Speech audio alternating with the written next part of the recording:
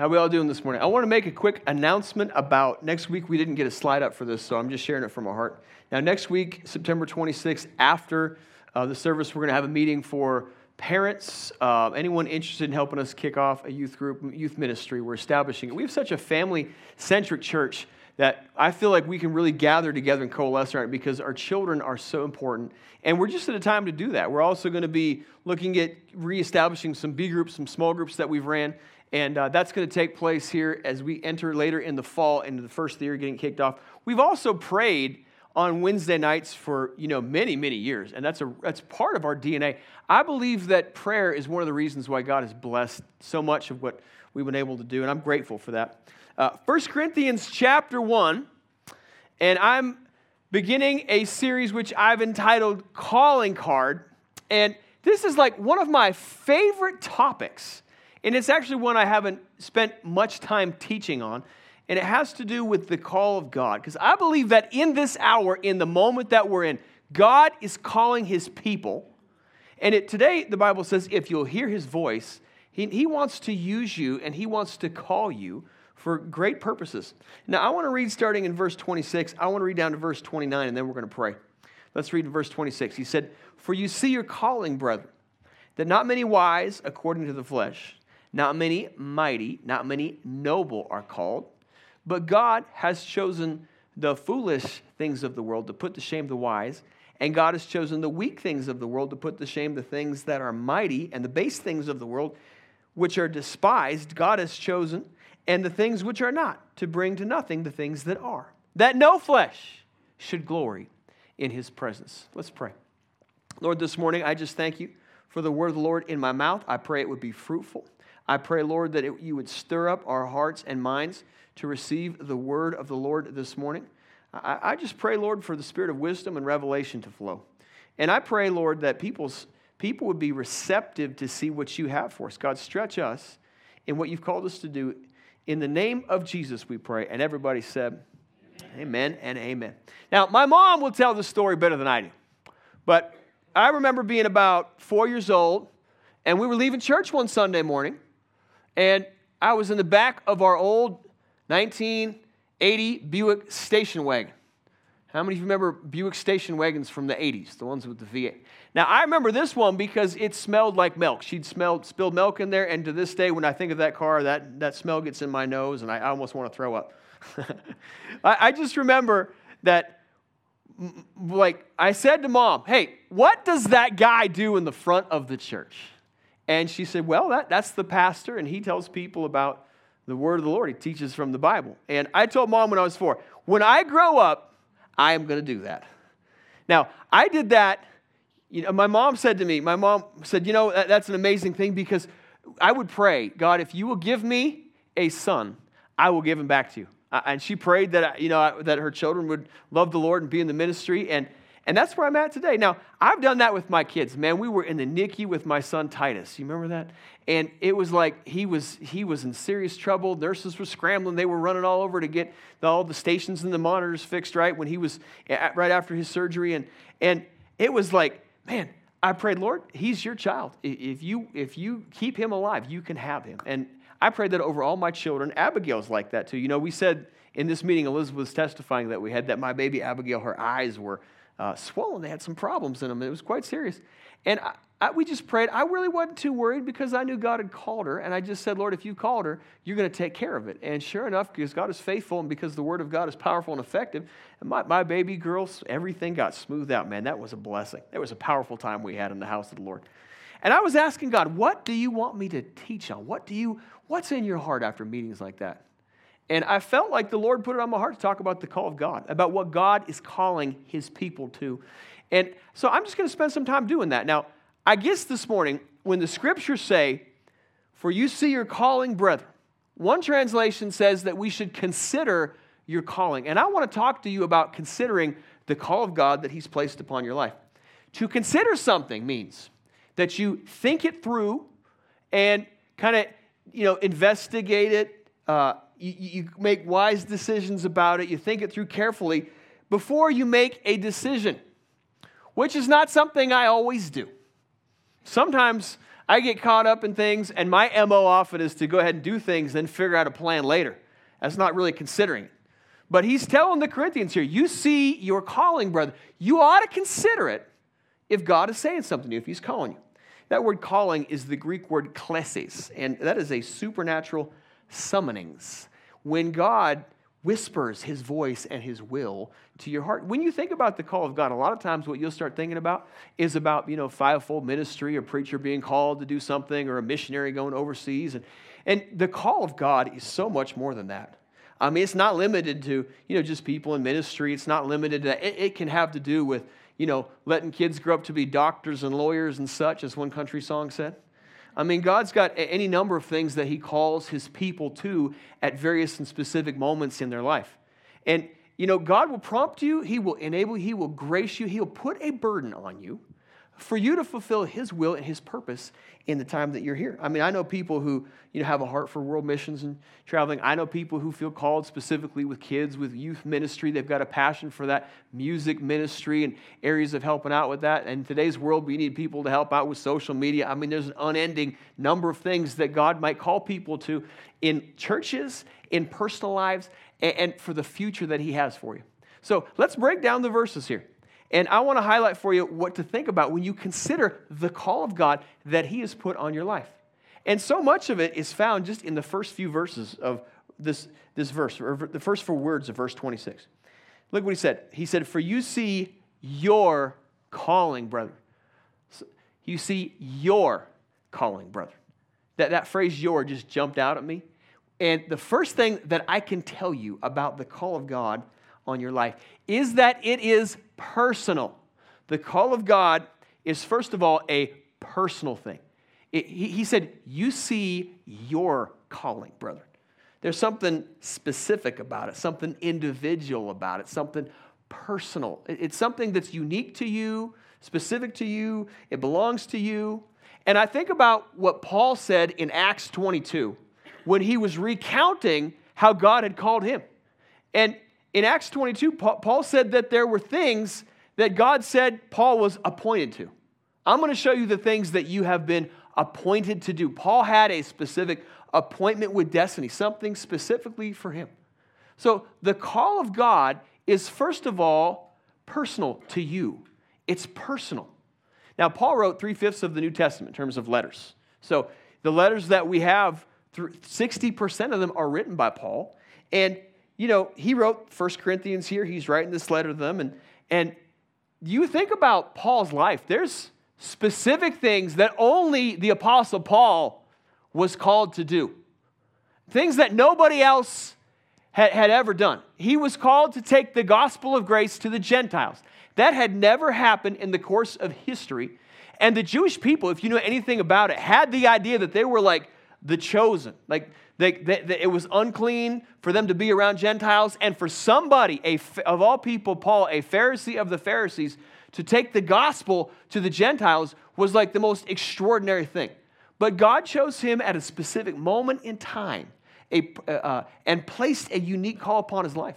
Listen, it's no accident that you're here today in this world, and God has called you with a specific personal thing. He's got something he has that's intended for you. I mean, it's a personal thing.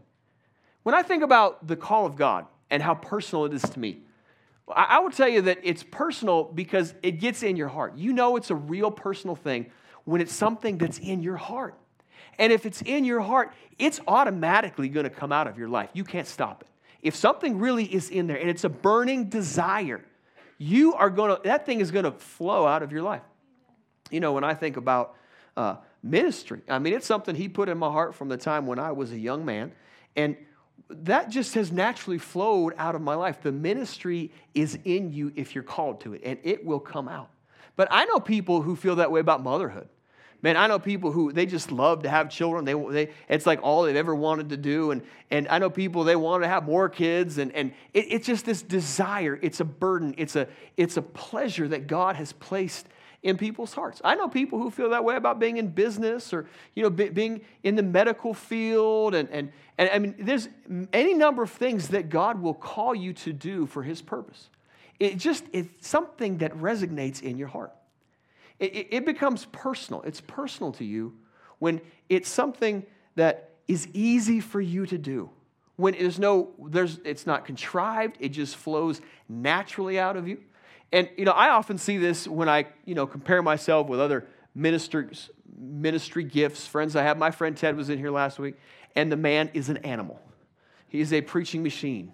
And the power of God is just incredible being around that. And so he and I were talking about that, and I had to laugh because, I have a burning desire just to teach the Bible. I told him, man, I get dreams in the middle of the night where God outlines sermons to me straight out of the scriptures, and I can't explain that.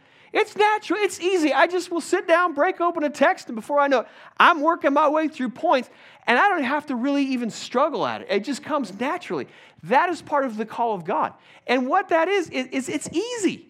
I know people who there's easy things for them to do. Some guys have an easy time staying up and praying for people, and they're energetic. They're filled with revival. I know people who love music, man. My friend Caleb, where is he at? He's probably sitting with a blanket somewhere in the back. He's got no problems playing music, man. It just flows naturally out of him. It's a part of who he is. It's easy for him to do. I think about, Pastor Daniel and his ability to manage and steward money. It's easy. Listen, stewarding money is not the easiest thing for people, but Daniel has this amazing ability to be super stingy or disciplined. Very disciplined. But I mean, it's a grace. It's part of the call that's on his life. It's not hard for him. It's hard for me because I feel like getting cheeseburgers. Come on, somebody. So I just think, man, it's really an incredible thing when you see the call of God, the grace of God that works in someone's life. The thing about the call of God that is so interesting is that it's personal to you when it's something that you're willing to suffer for in order for it to come to pass. I mean, when you're willing to just, suffer through difficult situations and you'll grind through it, that's the call of God. That's what Paul was faced with. Paul had this call that was on his life, and come hell or high water, he was going to get the message of the gospel to the Gentiles. This was a debated thing. He was criticized, shipwrecked, stoned, beaten. He suffered all kinds of things in order for him to fulfill the will of God. You know what season it is right now? It's football season. One of my favorite seasons of the year. And I did find out that this Christmas they're releasing a movie about a football quarterback named Kurt Warner. Anyone ever heard of Kurt Warner? Remember, he won the Super Bowl. He's in the Hall of Fame. He's MVP quarterback. And if you know anything about his life, he specifically felt called to the ministry of being a quarterback. Yeah, I wish that was the call God put on my life sometime. Yeah, but if you watch his stories, you've heard about him. I mean, he's like a guy working at Walmart in the grocery line somewhere in Iowa, just checking bags. And he ended up playing, in the indoor league. And then he, went to the Packers and he went to, I think it was the Broncos, some other place. And he kept getting cut along the way. And as he persevered, it was almost like a suffering thing. He just couldn't find his place. But he knew what he was called to do. He felt he had a burden and a passion for it. He felt like he had the grace to do it. And you know what? He ended up becoming a Super Bowl MVP. I do remember when they interviewed him. I think this was back in 1999, something like that. Long time ago, 20 years ago. And they said, Kurt, first things first. I thought that was an interesting way to ask the question. What do you think about winning the Super Bowl? And he said, first things first, I'd like to give glory to my Lord and Savior, Jesus Christ. I love that. I remember watching it. And it's a personal thing. The call of God was personal. Something you're willing to walk through, suffer through. And God has a specific personal call that he's put upon your life. Amen. He's got something that only you have been created. Do you realize there's 7.8 billion people on the planet? Almost 8 billion people. And God has got something specific that he's ordained for you and you alone to do. It's custom made. By the way, I'm still one who believes that America is unique among the nations. And I believe that God has a specific destiny for this nation. And one thing that, just gets me fired up when I look at the culture that we're in and the world around us is I don't believe that that God has forgotten America or has left it by the wayside. I firmly believe with all my heart that God is going to do something great spiritually in our nation. Once again, man, we need the wind of the Spirit to blow in America. I just know he saves his best for last. I know that America has sent out missionaries across the world, and it's time for us to reap the things that we've sown. So while darkness may cover the land, I believe that God has a destiny for this nation. If you believe it, say amen. Amen. Yeah, it's a unique thing. Now, the call of God is personal to you. This is such an interesting verse. I'm still in the first part of verse 26. Let's read it again. He said, for you see your calling. He said, you see your calling. It could be translated as consider. But when I read that word see, let me just tell you about the call of God. Here's the second thing about it. It's something that has to be revealed to you. So it's a personal thing. But it's also something that requires the breath of God to breathe it to you. That's where it becomes real. When it's considered, that means it's carefully thought through. It's like a revelation where you can see specifically, God, what are you calling me to do? This is what Paul wrote in Ephesians. This is a prayer he prayed. And it's something I prayed this morning. I prayed all the time when I preached Ephesians 1, verse 17 and 18. Paul prayed for them to see the hope of their calling. He said that the eyes of your understanding will be enlightened and that you would know the hope of your calling. And there's something about your eyes being enlightened spiritually so that you would see what God has called you to do. There's a hope with that. It's a revelation. It's something that God has to breathe and precisely speak to your life. And, this is the way you got saved when you think about it. Isaiah 53, when it's talking about the suffering servant, that's the most graphic detail of the crucifixion in the Bible. Isaiah prophetically saw it years before it happened. But it starts out by saying, to whom has the arm of the Lord been revealed? There's something about a revelation that allowed you to see your need for Jesus. You can't explain it. It's just suddenly your eyes got open to the fact that you are guilty of sin and needed a Savior. And what that is the Holy Spirit showing you that there's a need in your life. It's His breath that's releasing and refreshing things. The Spirit of God saving you, the Spirit of God calling you. The secret things and the sacred things are things that belongs to God. Those are things that when He reveals them, it's like you know them down in your heart, down in your spirit. So when He said, you see your calling, brother, what He's talking about is how God reveals His call to people. And you can go through the scriptures and you can find so many instances in the Bible of holy men that God spoke to and inspired, and He called them to unique purposes. I mean, we could go back to Abraham, who the Bible says God called to leave his homeland, to leave his father and his mother, and go to a place that I will show you. I think about Elizabeth doing that. She left her homeland. She moved all the way out here. And listen, you might have just moved here from California. And it's like, man, you're just letting the Lord lead you. That's what's happening in America now. People are leaving places, moving to different states. And that might be something that God has called you to do. Or I think about Moses. God called Moses from the burning bush. He had a great destiny for him, spoke to him in that place. We could think about King David, who was called to be the king while he was back in the pastures taking care of sheep. We could talk about Mary, who was called of the Lord to bring forth a baby when she was probably 14 or 15 years old.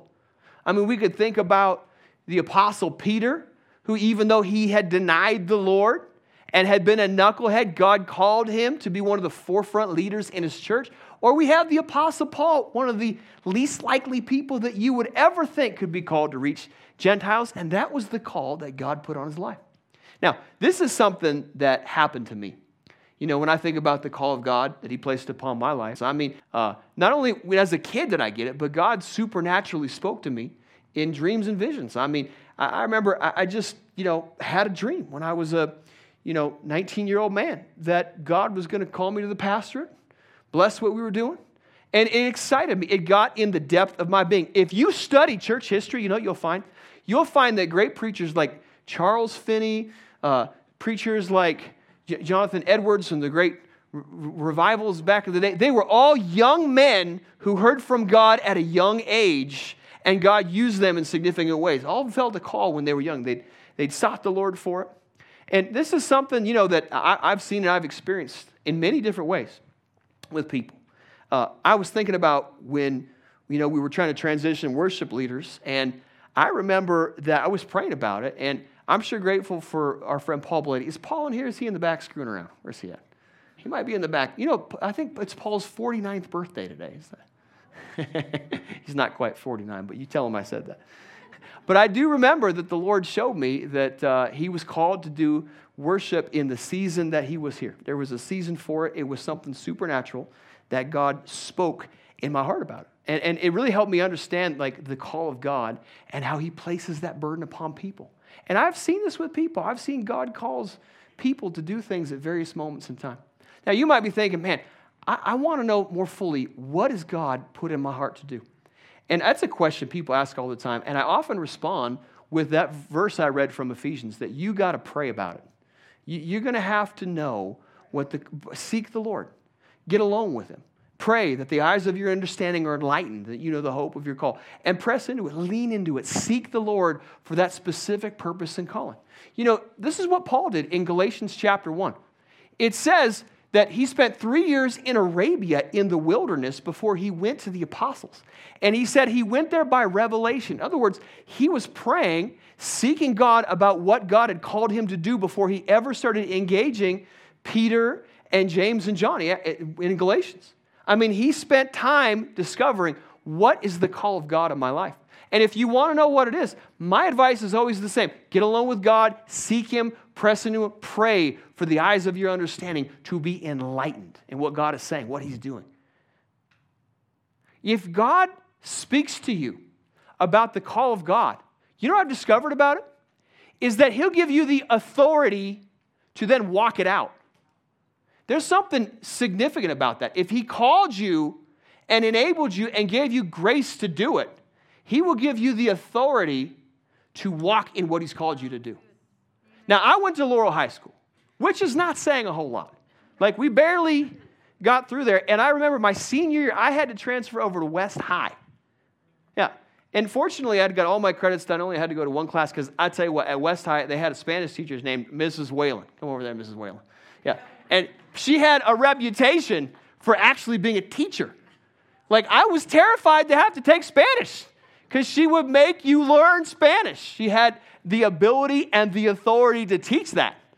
That was the call God put on her heart. She could teach it. She could do it well. But if you went to Laurel High School or a slacker like me, you really weren't interested in learning Spanish. The only time I ever regretted not learning Spanish was a trip from L.A. to El Paso one time. I thought I should have paid attention in Spanish class. If God calls you to do something, he will give you the authority that you need. He'll give you the grace. He'll give you the strength. He'll give you what you need to get it done. That's what God does. That requires a revelation. You got to know when you're nowhere. You're called to do it, and he'll breathe it. He'll speak it. He will give you the ability to work it out. Now we come into the context right here, because I got 2 points out of the first 5 words of this verse 26. He said, "For you see your calling, brother." You got to understand it's personal. It's got to be revealed to you. And he said this, that not many wise according to the flesh. That means people who aren't always the most educated people. Everyone ever heard of David Green? He's the founder of Hobby Lobby. And David Green, back in, the 1970s, was simply a man managing a dollar store somewhere in Oklahoma. And he got himself a $600 loan to put, frames together for pictures in his garage. And somehow that uneducated man became the founder of Hobby Lobby, which is the largest, chain store for crafts in America. And he's now a billionaire who donates heavily to Christian people. God didn't call an educated man to do that. He doesn't always use the wisest people, the people that you think are the best, the brightest, and the smartest. He said, he doesn't choose wise according to the flesh or mighty or not many noble. That's influential people. Think about King David, called as a shepherd. The Bible says, David wrote it, Psalm 113, that God delights in taking people from ash heaps and dung piles and putting them into positions of authority. I mean, that's what God does. He raises up people you never would have thought, insignificant people. They don't have to come from backgrounds like that, but that's who God uses. And it says, In verse 27, that God has chosen the foolish things of the world to put to shame the wise, and God has chosen the weak things of the world to put to shame the things that are mighty. You know, my sweet wife Elizabeth sometimes feels like she's a weak vessel. You know, she felt like she wasn't educated. Sometimes she has stuttering problems when she first started talking. And when I watch her exhort, I mean, there's just something natural that flows out of that. That's a grace. That's a calling. And what other people might have thought was weak is really something that God is using in great strength. So Elizabeth gets to be a weak vessel. I get to be the foolish vessel. I mean, I say some of the dumbest things. Can you testify? I mean, we get ourselves in trouble. Yeah, and you would think, is God really using that thing? But he does. He uses foolish things. He uses foolish things. He uses weak things. And he does that to confound the wise. He says in verse 28, he uses the base things of the world. That's things that are insignificant. Stuff that's like low-lying.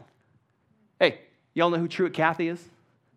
Truett Cathy is the founder of a little restaurant called Chick-fil-A.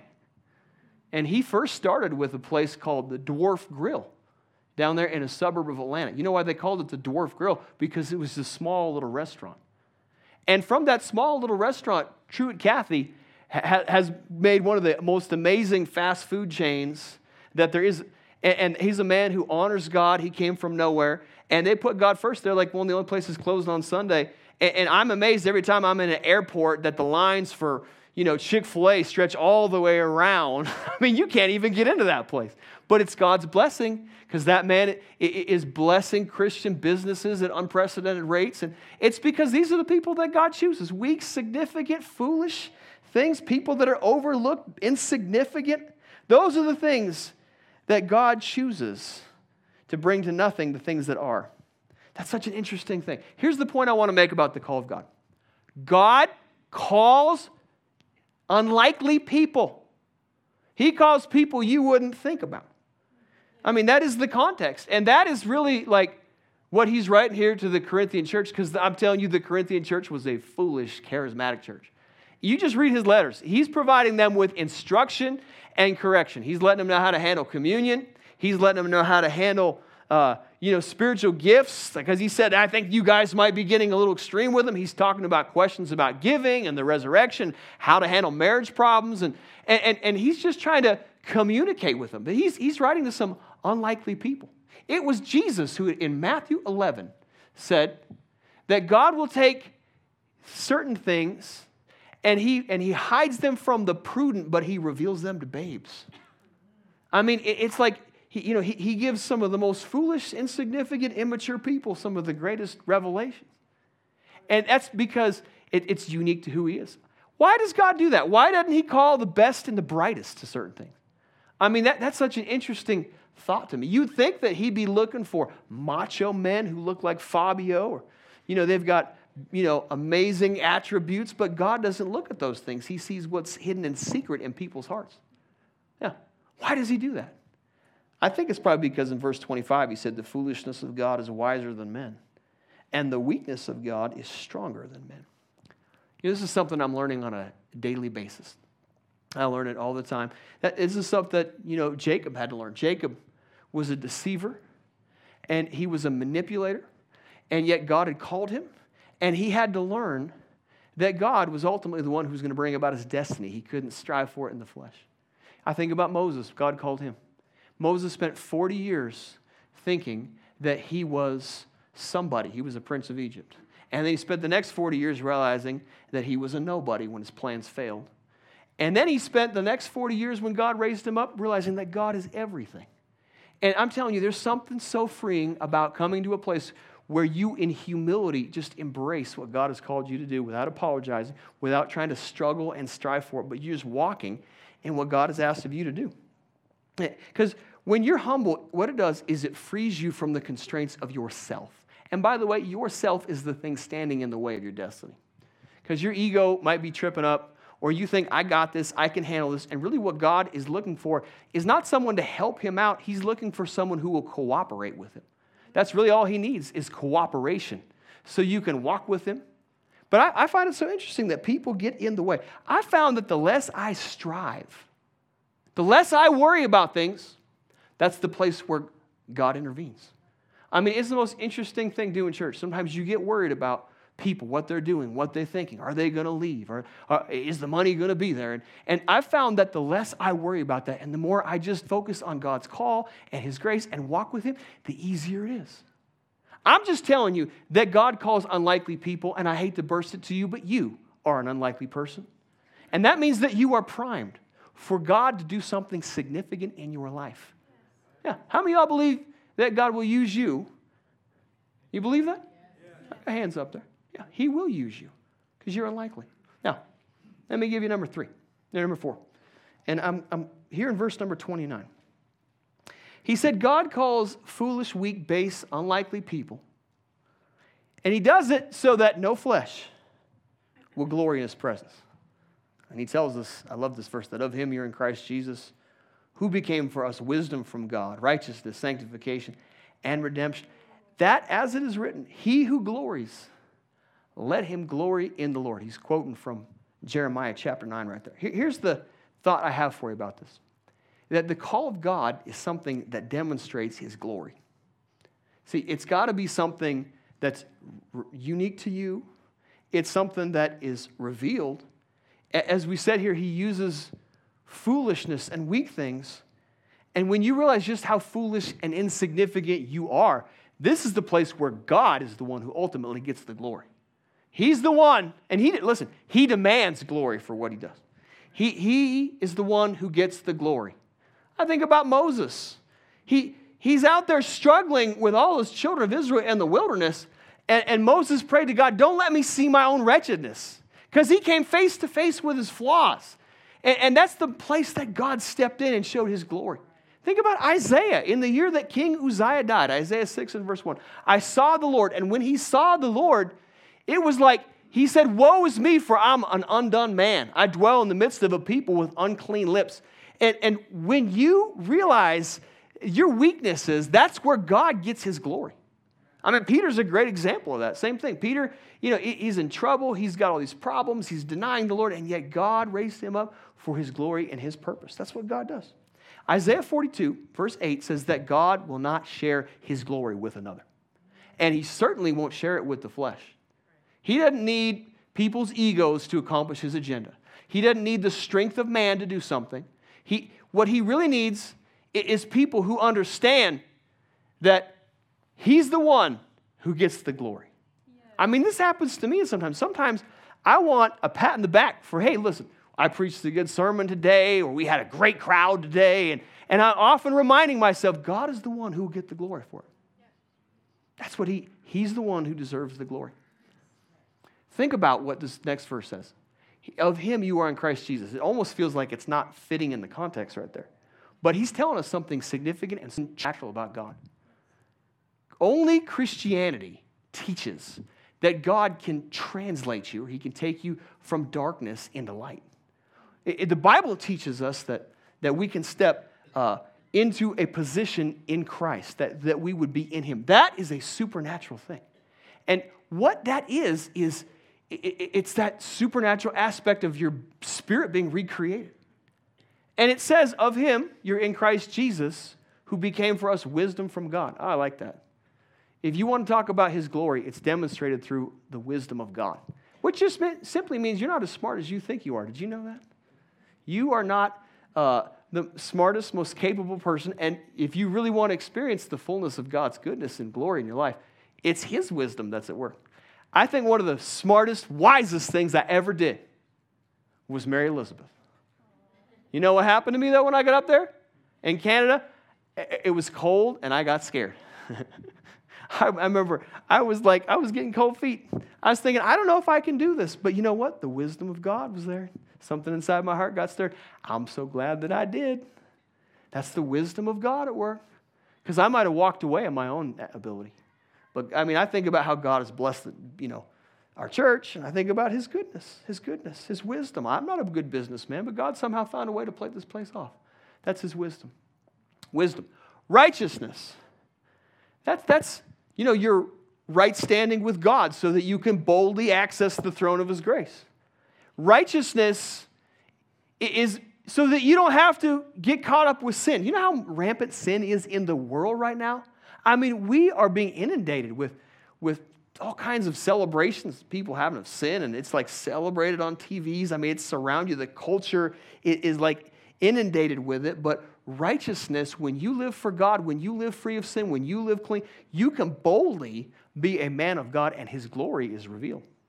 Wisdom, righteousness, sanctification. That His glory is revealed when He cleans you up. Like He's cleansing, He's purifying, He's at work in your life. I know you think that your spouse is picking on you, other people are identifying unflattering things, but probably it is the Holy Spirit at work trimming off some things to help you grow in the grace of God. That reveals His glory. His cleansing work in your life. Man, nothing could cleanse you quite like that. Yeah, wisdom, righteousness, sanctification, and redemption, which simply means that you've been purchased. You've been bought with a price, man. He paid a price for you. And that means that my body's not mine. My life is not mine. I belong to Him. I'm fully submitted to Him. And when you're submitted to God, it becomes easy to be a vessel for Him. That means if He prompts me to give, I'm going to give. It doesn't belong to me. It belongs to Him. I'm going to be generous. I'm going to do what He's asked me to do. And that is the place where His glory is at work, because He's not going to share His glory. And in His call, He wants you to walk in the glory of God. Now, I remember being, 4 years old in the back of a station wagon there.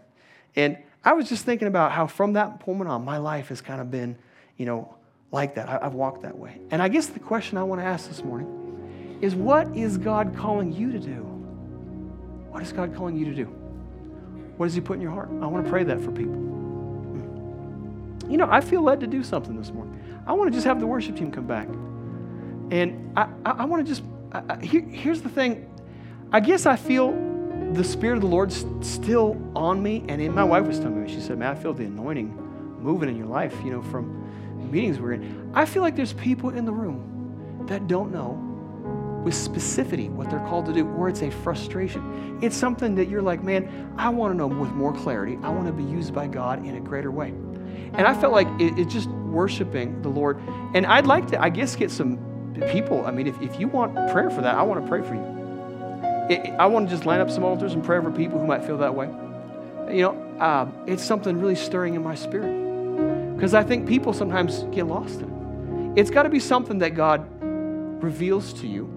It's got to be something that's personal to you. It's got to be something that, you can acknowledge, you can see in your life. And I just want to ask the question, what is really in your heart? What's an easy thing for you to do?